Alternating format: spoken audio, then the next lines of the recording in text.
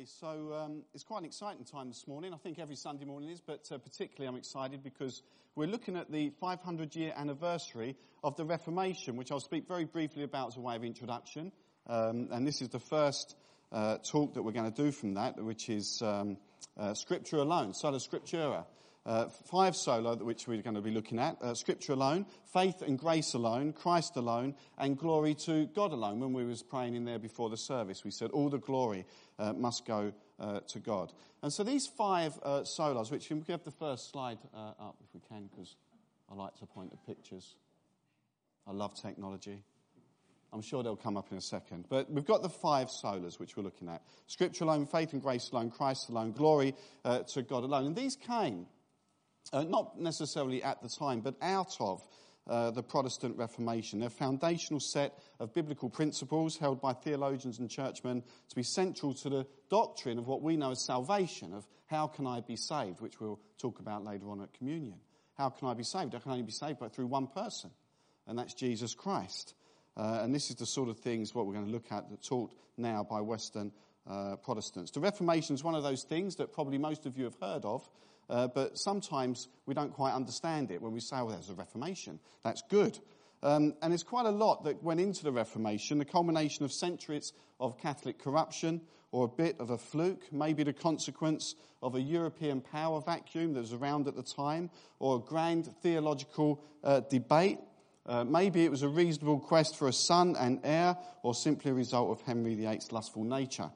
All of these things contributed to the Reformation. But the paper was really lit 500 years ago when a discovery was made that would change the world. It would literally change the world and change people's faith to what it should have been. It transformed lives then, and it transforms lives now. To this day, people then were held in guilt and bondage. They were being manipulated, that they had to somehow earn God's love. And that manipulation meant that people could be abused out of fear, and it found them left deeply unhappy. That doesn't sound like good news.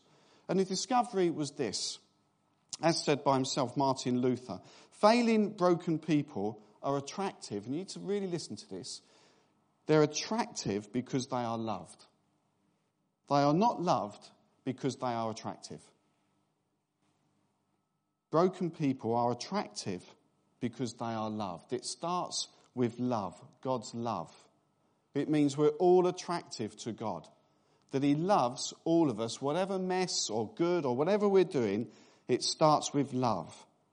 God doesn't love us because somehow I can attain that or earn it. He just does. God in his essence is love. Is love. And that was countercultural then to what was being... Oh, there you are, there's the pictures. See, I've got Martin Luther there on the left. Lovely looking bloke. Almost as bad, Henry VIII. And there's the indulgences that the Catholic Church was teaching. Somehow you could buy your way out of purgatory. This is the abuse that was going on. So it's countercultural then and countercultural now. It started on the 31st of October, so a little bit late, 1517, when Luther, he was a German monk, he nailed these 95 theses for debate on the door of the castle church in Wittenberg, Germany. And people used to do this. If they were signing up to debate, they would nail their thesis. So it wasn't really, he ran up there, it was unheard of, but he nailed these theses. Whether he expected the reaction he got, we don't know. We know it cost him a lot. But he wanted to debate things and matters about love and forgiveness, matters that he said, if not understood, made people deeply unhappy, whereas the gospel was good news. But somehow the church had turned it into kind of manipulation and people were being abused. So now he was a monk. And as a monk, he tried self-denial. He was trying to earn God's forgiveness. He was in fear of judgment and condemnation. He's trying to please God, to earn his favour. But as he read his Bible, he was in despair as he realised that actually nothing was good enough in his own strength. And that leaves you wanting and depressed and low. But also as a monk, he had time to really study the Bible. Now, the Bible wasn't available to so many people then, mainly in the hands of priests, which was why it could be, the church had a lot of voice and a say because people couldn't check what they were saying against the word of God. But he had a Bible, which wouldn't, as I say, everybody couldn't do at the time. And when he read Romans 1 verse 17, for in the gospel the righteousness of God is revealed, a righteousness that is by faith. He realized that God's righteousness is something he shares with us. It's a gift. It's not our righteousness, it's his righteousness. It can't be earned. You can't earn a gift, you receive a gift. It couldn't be earned. And he was so moved by this, he did various things, among others, nailing these 95 Theses to the door in Wittenberg. But he wrote a booklet called The Freedom of the Christian. The Freedom of the Christian. We've been set free. There's no condemnation now for those in Christ Jesus. And in that book, he had an analogy. He's a bit like, I suppose, an early C.S. Lewis with his Narnia stories. He uses a story, an allegory, to explain a fact. And he has this story in this booklet, The Freedom of the Christian, about a king. And the king can choose anybody. But he happens to come across this prostitute, a debt-ridden prostitute. And he loves her. And the prostitute trusts him. So, of course, the king in this story is Christ. The prostitute is us. Really fallen human beings. Now, she could never make herself the queen. She could never say, well, I am going to be a queen. I declare myself a queen. But the king, because he loves her so much, he marries her. And he makes his vows. And with that, she is his. And the prostitute becomes a queen because of what he's done. He takes her, he bears all of her debts. He takes all those debts on himself. And what he gives her, he shares immense wealth. She now shares the immense wealth with him. You see, he gets her debts, she gets his wealth. She couldn't have earned it. She didn't become a queen by all of a sudden behaving royally. But when the king married her, he changed her status. She is now a queen. For all of the backstreet ways, she can say, I am a queen. And the greatest failure who accepts Jesus Christ gets to share his righteousness and his status. There is a status swap. He bears your debt and he gives you his righteousness and inheritance. He does that for everybody who trusts in him. Luther called it the joyful exchange. I mean, it is a good deal. The joyful exchange. And it was so important to Christ that he set up one of our sacraments to remind us of just what he's done, that we're clothed in his righteousness and he's taken our sin on himself and he deals with it on the cross. And we've said before, when I look at myself, how can I be saved? When I look at the cross, how can I not be? Because it's not about me, it's about him. And the Reformation wasn't a call to do better, but more a recovery of the message that had been lost and was now corrupted. There was abuse in the church, in the Catholic Church especially. It was rife. Money being taken from people who didn't know better to somehow allay the wrath of God. They were misled. I mean, great cathedrals were built on it. Instead, sinners are attractive because they are loved. It starts with love. They are not loved because they are attractive. God so loved the world that he gave his son. And so, with that background, with these discoveries and convictions that he found, and against a prevailing culture of abuse by the church, Luther posts his 95 Theses on the door at Wittenberg, and the Reformation begins and gathers pace. Confidence and peace in the Christian heart follows, the realization that you're declared righteous by having faith in what Christ has done. This is what we remember this morning.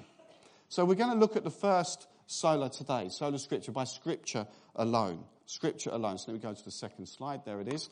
Okay, what does it mean by scripture alone? And the reason we're focusing on this, and this came out of the Reformation, this one of these sayings, one of these solas, is because if we go away from scripture, we can abuse the message of God. If I err from scripture and say, well, this is what we think and this is what you should do, and it's not scriptural, then that's subject to abuse. So our authority is the Bible, the Word of God. So we say by scripture alone. It means that as Christians we accept the Bible, the Holy Scriptures, as God's Word to us. And it's the Bible alone that directs our church traditions and interpretations, which are themselves then to be held subject to Scripture. All church traditions, creeds, teachings must be in unity with the Bible as the divinely inspired Word of God. If we walk away from that, as some of the world has done, and dare I say it, some churches, then we're in trouble. Because then, if this is not fact, if this is not God's Word, then I can kind of just drift off into any direction. And we've got an example in the New Testament, haven't we? The Bereans tested Paul. In Acts 17:11, now the Berean Jews were of more noble character than those in Thessalonica, for they received the message with great eagerness and examined the scriptures every day to see if what Paul said was true. So here we have St. Paul.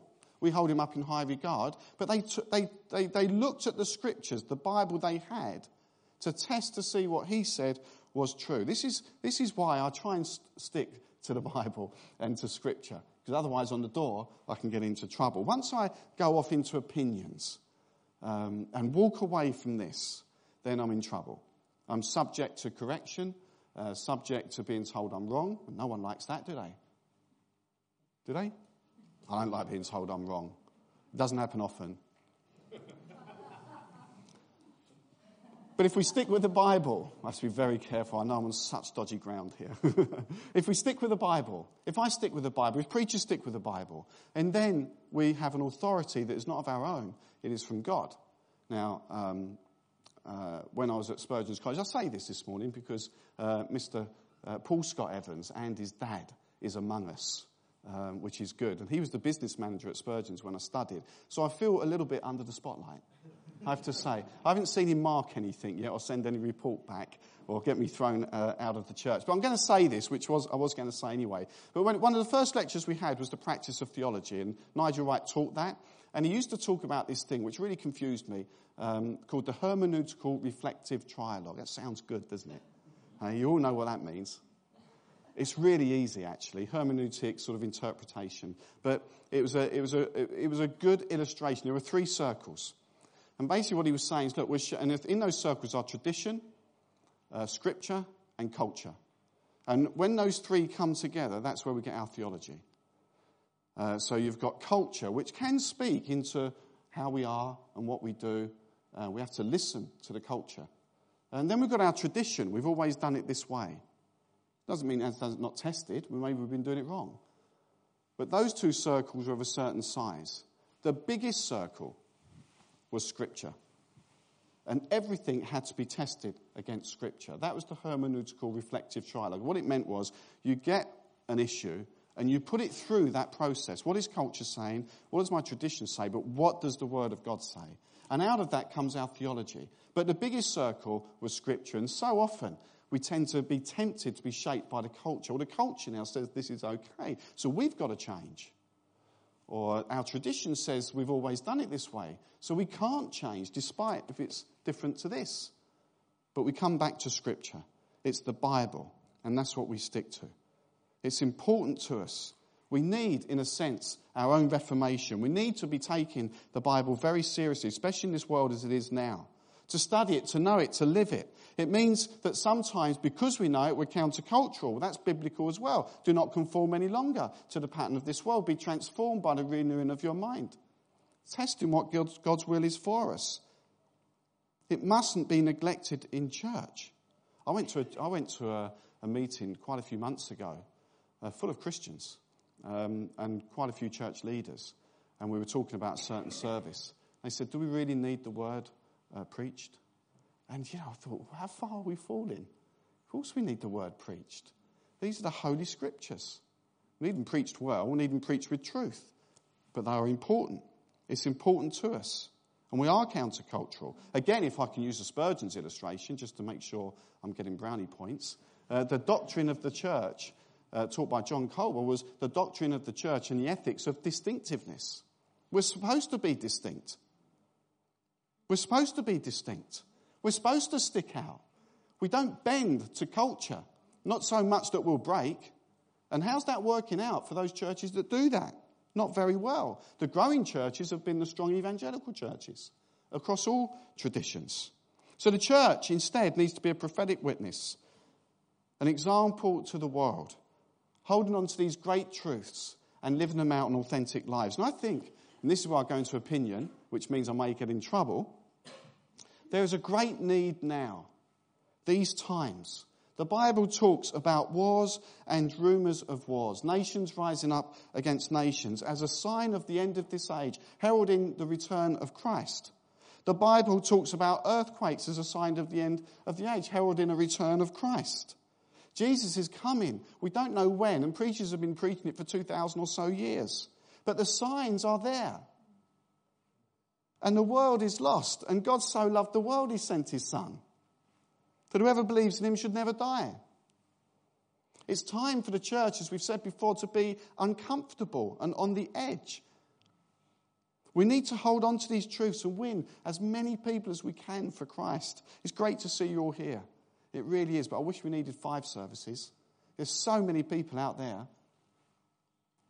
We need to take God's word seriously when he says, go and make disciples of all nations, baptizing them in the name of the Father, Son, and Holy Spirit, teaching them to obey everything I've commanded you. And then he says, surely I am with you to the very end of the age. Jesus is coming back. I don't know when. He doesn't know when. Revelation says it's only for the Father to know. But he is coming back. That is the word of God. We're told he will return. And I don't want to be found lukewarm or wanting or a little bit too safe. We need to take God's word seriously because God's word has the authority. 2 Timothy 3:16, all scripture is God-breathed and is useful for teaching, rebuking, correcting and training in righteousness. Now, it's God-breathed. We know it's a collection of books. We know it's got over 40 authors, written over about 1,600 years. But it's inspired by God. God-breathed. Therefore, it's my authority. This is God's word to us. God's word is living. Hebrews 4:12, for the word of God is living and active, sharper than a double-edged sword. It penetrates even to dividing soul and spirit, joints and marrow. It judges the thoughts and attitudes of the heart. Now, we know this, don't we? That's a really common verse. But when we live it out, people, you may not think it, but sometimes I get upset. And of course I do, because I'm only human. Now, sometimes I get upset for the right reasons, and a lot of the time I get upset for the wrong reasons. And I have to take myself off into a little corner and give myself a little talking to. But as I read into the Bible, I think, actually, what about my attitude? What about God's love for a person? Or what does it mean for me? And I realise God speaks to me, and it's not that I'm crushed, but it penetrates. And I think, I've got to look at myself as much as the other person. It's God's word that penetrates and changes me, hopefully for the better. But it's powerful. It's alive. It's not a dead book. It's alive and active, and it will penetrate if you allow it to. God's word is guiding. Psalm 119:105. Your word is a lamp to my feet and a light of my path. The lamp guides, doesn't it? It lights up the darkness. And it lights up the way forward. We used to go camping quite a bit. We've grown out of that now, more the kids have, which is a real blessing. But I remember, you go to those posh campsites where they have toilets. There's like a nice little comfort factor. But often the toilets are not in your tent. Have you noticed that? They don't build them in your tent. So at 3 o'clock in the morning, you have to get up. And, you think, oh, really? How bad is it? And then you wait for 2 hours. You finally give in. And off you go. And you can stumble over the tent pegs. And this is a soul survivor experience as well. But not if you've got one of those head things, which lights up. And it lights up the way ahead. There is darkness all around. But wherever you look, you can see. Which is important when you're going to the bathroom. So, your word is a lamp to my feet means we can look ahead. The word guides us the way forward. If I turn that lamp off, if I ignore this word, I'm in trouble. I'm tripping over the tent pegs. I'm tripping over other people. I'm tripping over situations because I'm not relying on the word of God. It lights up the way forward. The Bible is, let's get my next slide up, there you go, the most popular book in the world. Did you know that? If it was allowed, which it's not, in the bestsellers list, it'd be there pretty much every week. Isn't that incredible? No one speaks about that, do they? It's really, really popular. It would top the bestsellers list pretty much week after week. It's a powerful book, so powerful that some countries ban it. People's lives get changed, transformed.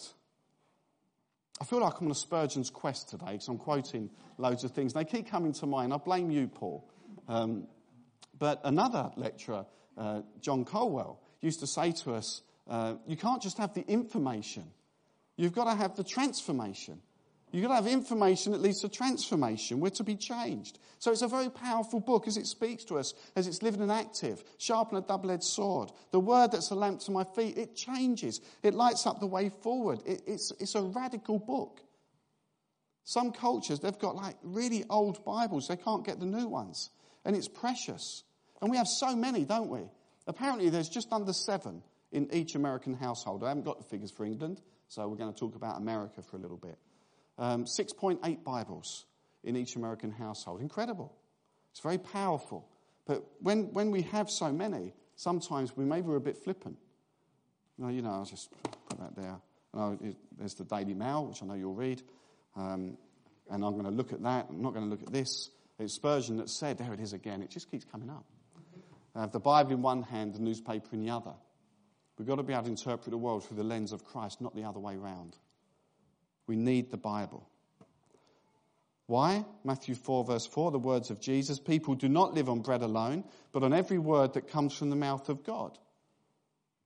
When he said that word is in the present tense. It means continually coming out of the mouth of God. It's never static. It's always speaking. Passages, you'll know if you read it, will sometimes leap out to you. Passages maybe when you're studying, you're not even looking for it. Sometimes it is just study. But in those devotional times, when you ask God to speak, they leap out. It's happened to me many times. I'm sure it's happened to you as well. But if I'm not reading it, then God's not speaking through his word at that time. Revelation, God speaks. And the question is, are we listening? God is speaking into his world now. He speaks into our lives through the Bible. When Jesus spoke, quoting the Bible that he knew at the time, he would often say, God said, or you have heard God say. He wasn't questioning who the authority was. And we say we're followers of Christ. If he's not questioning it, then nor should we. It's great for practical wisdom, guidelines for living, guidance for good decisions, right relationship with God, everyday life, work pressure, giving, forgiving. It's all there. So we've got the general will of God. You can come up to me and ask certain questions. And I'd point you back to one and say, well, look, it says there in the Bible, clearly not. Sometimes we need more discernment. But there's some practical ideas for living. And some people say, well, it's a bit judgmental. It's a bit too rules-based. And so it's there to spoil my fun. And we get this on Alpha. And I say to them, think about a football match. This is one I've nicked from somebody else. Nicky Gumbel, I think. But if you imagine a football match and you've got kids on the field and there's 22 children, 8 on one side and the rest on the other, that's unfair, but they're going to do it anyway because no one wants to play with that lot. And they don't really mark out the corner flags or the goal post and everything else. And they kick the ball up. No one's really blowing a whistle. There's fouls everywhere. They're arguing. It was a goal. It wasn't a goal. It was offside. It wasn't offside. Don't even understand it. But, it's all going. And they're not having fun. And people are getting hurt and injured. But then one of the adults come over, one of the dads or the mums comes over and says, look, I'll tell you what, I'll be referee. Mark out the corners. Mark out the goal posts. It's got to be 11 aside. And let's just, that's a foul. Yellow card or whatever it is, all of a sudden the rules are in place, the rules are there, but it's not spoiling their fun. They're actually now safer and they're having more fun. Sometimes we need, or we always need, God's guidance for our lives. God speaks through relationship. For some people it's exploring faith. Romans 10 verse 17 says faith comes from hearing the message, and the message is heard through the word of Christ. The word brings people to God. I know many people who have been given a Bible. And when I asked them, what was it, the preaching? Was it a particularly good sermon I did that week? Or was it, something else or a Christian witness? They say, no, I was just reading the Bible. And all of a sudden, I felt God speak to me. When I'm hoping sometimes it is the preaching, but I'm still waiting for that. It's the word of God. It's living and active, sharp and a double-edged sword. It's penetrating. If we're not reading it, though, it won't.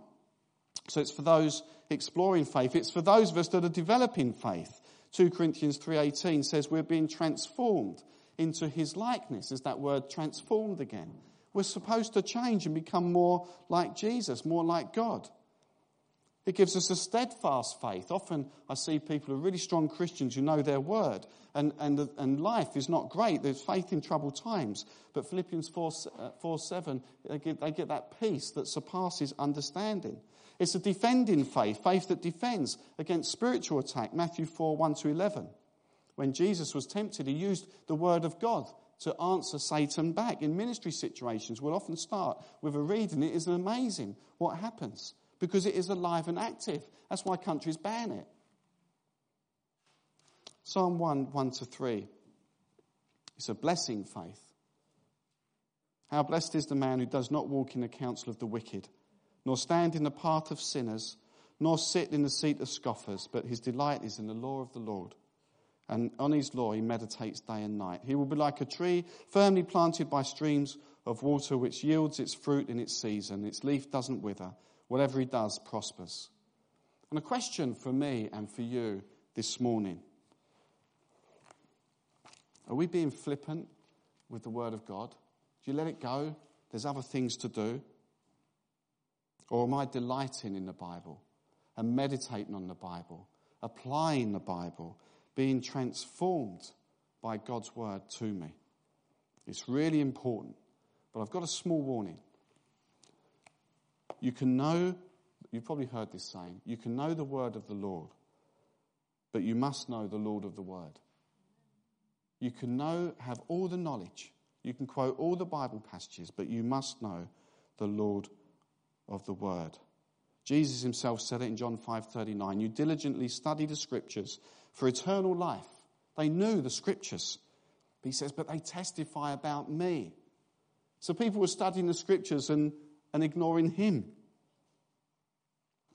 Who's old enough here to remember the Haynes car manuals? Remember them? Those days. Remember those days where you fixed your own car? Changed your oil yourself? I remember those days. I really am not good at that stuff. I normally got my dad to get, but you could get those Haynes manuals. Remember them? And you would know all about how the car worked. It had all sorts of diagrams and everything. It was really good, wasn't it? Tells you loads about the car. Loads of it.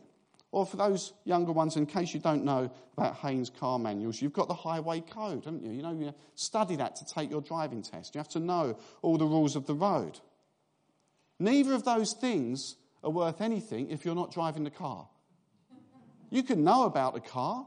You can know all the rules. But at some point, start the engine and do what it was designed to do. So as Christians, we can know this. And it's important for us to know this. And we can know our doctrines, and that's important as well. But we've got to live it. We've got to start this great journey with God. We've got to get on with it. And the world needs to see the witness of the church more now than ever. Rick Warren said this finishing. Reading the Bible generates life. It produces change. It heals hurts. It builds character. It transforms circumstances. It imparts joy. It overcomes adversity. It defeats temptation. It infuses hope. It releases power. It cleanses the mind. Can you see why Scripture alone is so important? We sometimes, I feel, take this for granted. We must be people of the Word and people of the Lord. Can you see why it's important? The Reformation and then the wider ownership of the Bible with the coming of the printing press allowed Christians to stand firm on the Word of God. And we saw radical change. People died for their faith. They really treated this word seriously. So go from this place. Don't go away unchanged. Don't be informed and not transformed. Find a time. It comes down to discipline. I always like it that the word disciple and discipline seems closely linked. I don't think that's anything to do with Latin, Greek or Hebrew. I think it just is what it is. But it does take some discipline. Find a time. We're told Jesus got up early in the morning. Find some time. Find a place. Could be a certain chair or a room. Ask God to speak to you. Maybe you'll need some reading notes or a study Bible. A Life Application Study Bible is very helpful. Or a Bible in 1 year app. They cost nothing. What does it say to me? What is this passage saying to me? What did it mean for the original hearer? And what does it mean for me now? How am I going to apply that in my life? And then respond in prayer and ask God to fill you with His Spirit and change you, which He will. Put it into practice, that information that leads to transformation. Take it seriously. So the Scripture alone. That's our authority, God alone. That's our authority. We teach this stuff on Alpha. So if you're sitting here thinking, I haven't heard this for a while, and actually I need to brush up, then come along this week. Just see me, you can come along. Let me pray for you, and then I'll hand back to Roger. Lord, we thank you that your word is a gift to us, that it's a lamp to our feet, that it's alive, active, sharper than a double-edged sword. Thank you that it guides us. Thank you, Lord, that you speak to it through us, not the only way, but a major way.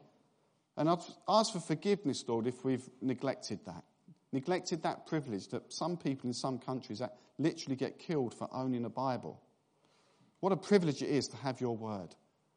And I pray, Lord, it would really become alive and active in our hearts, that we'd seek it passionately and hear your voice. To say along with Samuel, speak, Lord, your servant is listening.